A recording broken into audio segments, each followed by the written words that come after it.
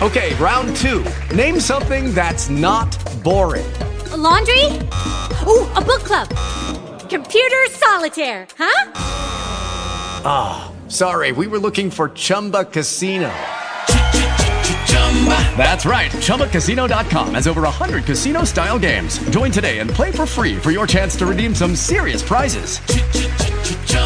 ChumbaCasino.com. No purchase necessary. Void where prohibited by law. 18 plus. Terms and conditions apply. See website for details. It is Ryan here, and I have a question for you. What do you do when you win?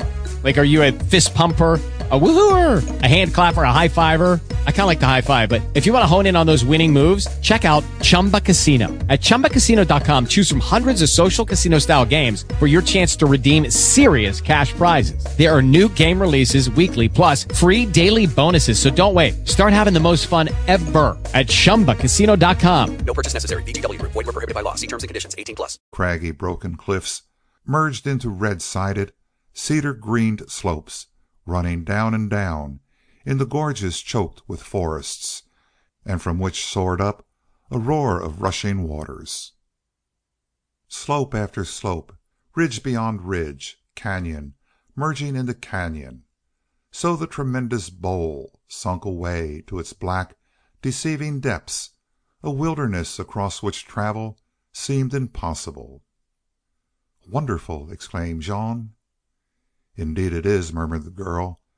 "Sure that is Arizona. I reckon I love this. The heights and depths, the awfulness of its wilderness." "And you want to leave it?" "Yes and no. I don't deny the peace that comes to me here.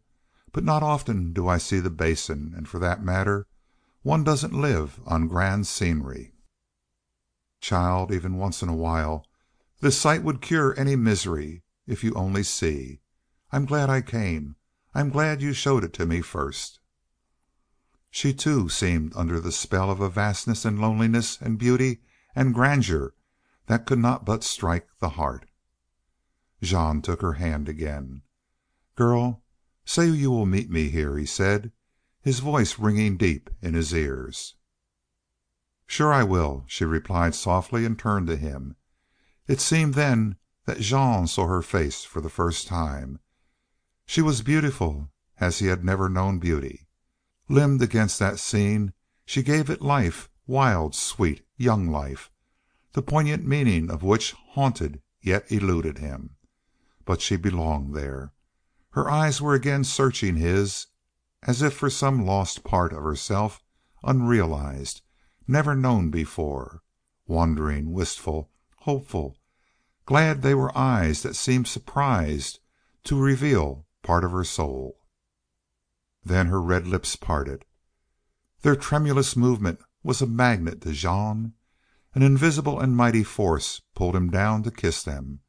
Whatever the spell had been, that rude, unconscious action broke it. He jerked away, as if he expected to be struck.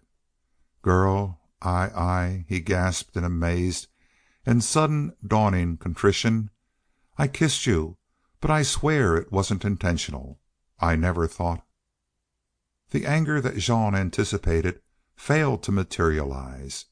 He stood breathing hard, with a hand held out in unconscious appeal. By the same magic, perhaps, that had transfigured her a moment past, she was now invested again by the older character. "Shore I reckon my callin' you a gentleman was a little previous," she said, with a rather dry bitterness. "But, stranger, you're sudden." "You're not insulted?" asked Jean, hurriedly. "Oh, I've been kissed before. Shore men are all alike." "They're not," he replied, hotly, with a sudden rush of disillusion, a dulling of enchantment. "Don't you class me with other men who've kissed you. I wasn't myself when I did it, and I'd have gone on my knees to ask your forgiveness. But now I wouldn't. And I wouldn't kiss you again either, even if you wanted it." Jean read in her strange gaze what seemed to him a vague doubt, as if she was questioning him. "Miss, I take that back," added Jean, shortly. "I'm sorry. I didn't mean to be rude. It was a mean trick for me to kiss you, a girl alone in the woods who's gone out of her way to be kind to me. I don't know why I forgot my manners, and I ask your pardon." She looked away then, and presently pointed far out and down into the Basin. "There's Grass Valley, that long gray spot in the black. It's about 15 miles. Ride along the Rim that way till you cross a trail. Shore you can't miss it. Then go down." "I'm much obliged to you," replied Jean, reluctantly accepting what he regarded as his dismissal.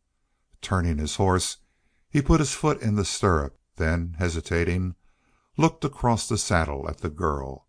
Her abstraction, as she gazed away over the purple depths, suggested loneliness and wistfulness. She was not thinking of that scene spread so wondrously before her. It struck Jean that she might be pondering a subtle change in his feeling and attitude, something he was conscious of yet could not define. "Reckon this is good by," he said, with hesitation. "Adios, senor," she replied, facing him again. She lifted the little carbine to the hollow of her elbow and, half turning, appeared ready to depart. "Adios means good by?" he queried. "Yes, good by till to morrow or good by forever. Take it as you like." "Then you'll meet me here day after to morrow?"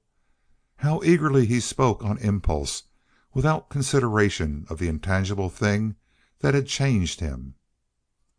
"Did I say I wouldn't?" "No, but I reckoned you'd not care to after," he replied, breaking off in some confusion. "Shore I'll be glad to meet you day after to morrow about mid afternoon, right here. Fetch all the news from Grass Valley." "All right. Thanks. That'll be fine," replied Jean, and as he spoke he experienced a buoyant thrill, a pleasant lightness of enthusiasm, such as always stirred boyishly in him at a prospect of adventure.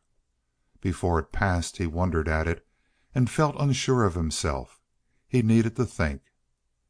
"Stranger, shore I'm not recollectin' that you've told me who you are," she said. "No, I reckon I didn't tell you," he returned. "What difference does that make? I said I didn't care who or what you are. Can't you feel the same about me?" "Shore I felt that way," she replied, somewhat nonplussed, with the level brown gaze steadily on his face. "But now you make me think." "Let's meet without knowing any more about each other than we do now." "Shore I'd like that. In this big wild Arizona a girl and I reckon a man feel so insignificant. What's a name, anyhow? Still, people and things have to be distinguished. I'll call you stranger and be satisfied if you say it's fair for you not to tell me who you are." "Fair? No, it's not," declared Jean, forced to confession. "My name is Jean Jean Isbel."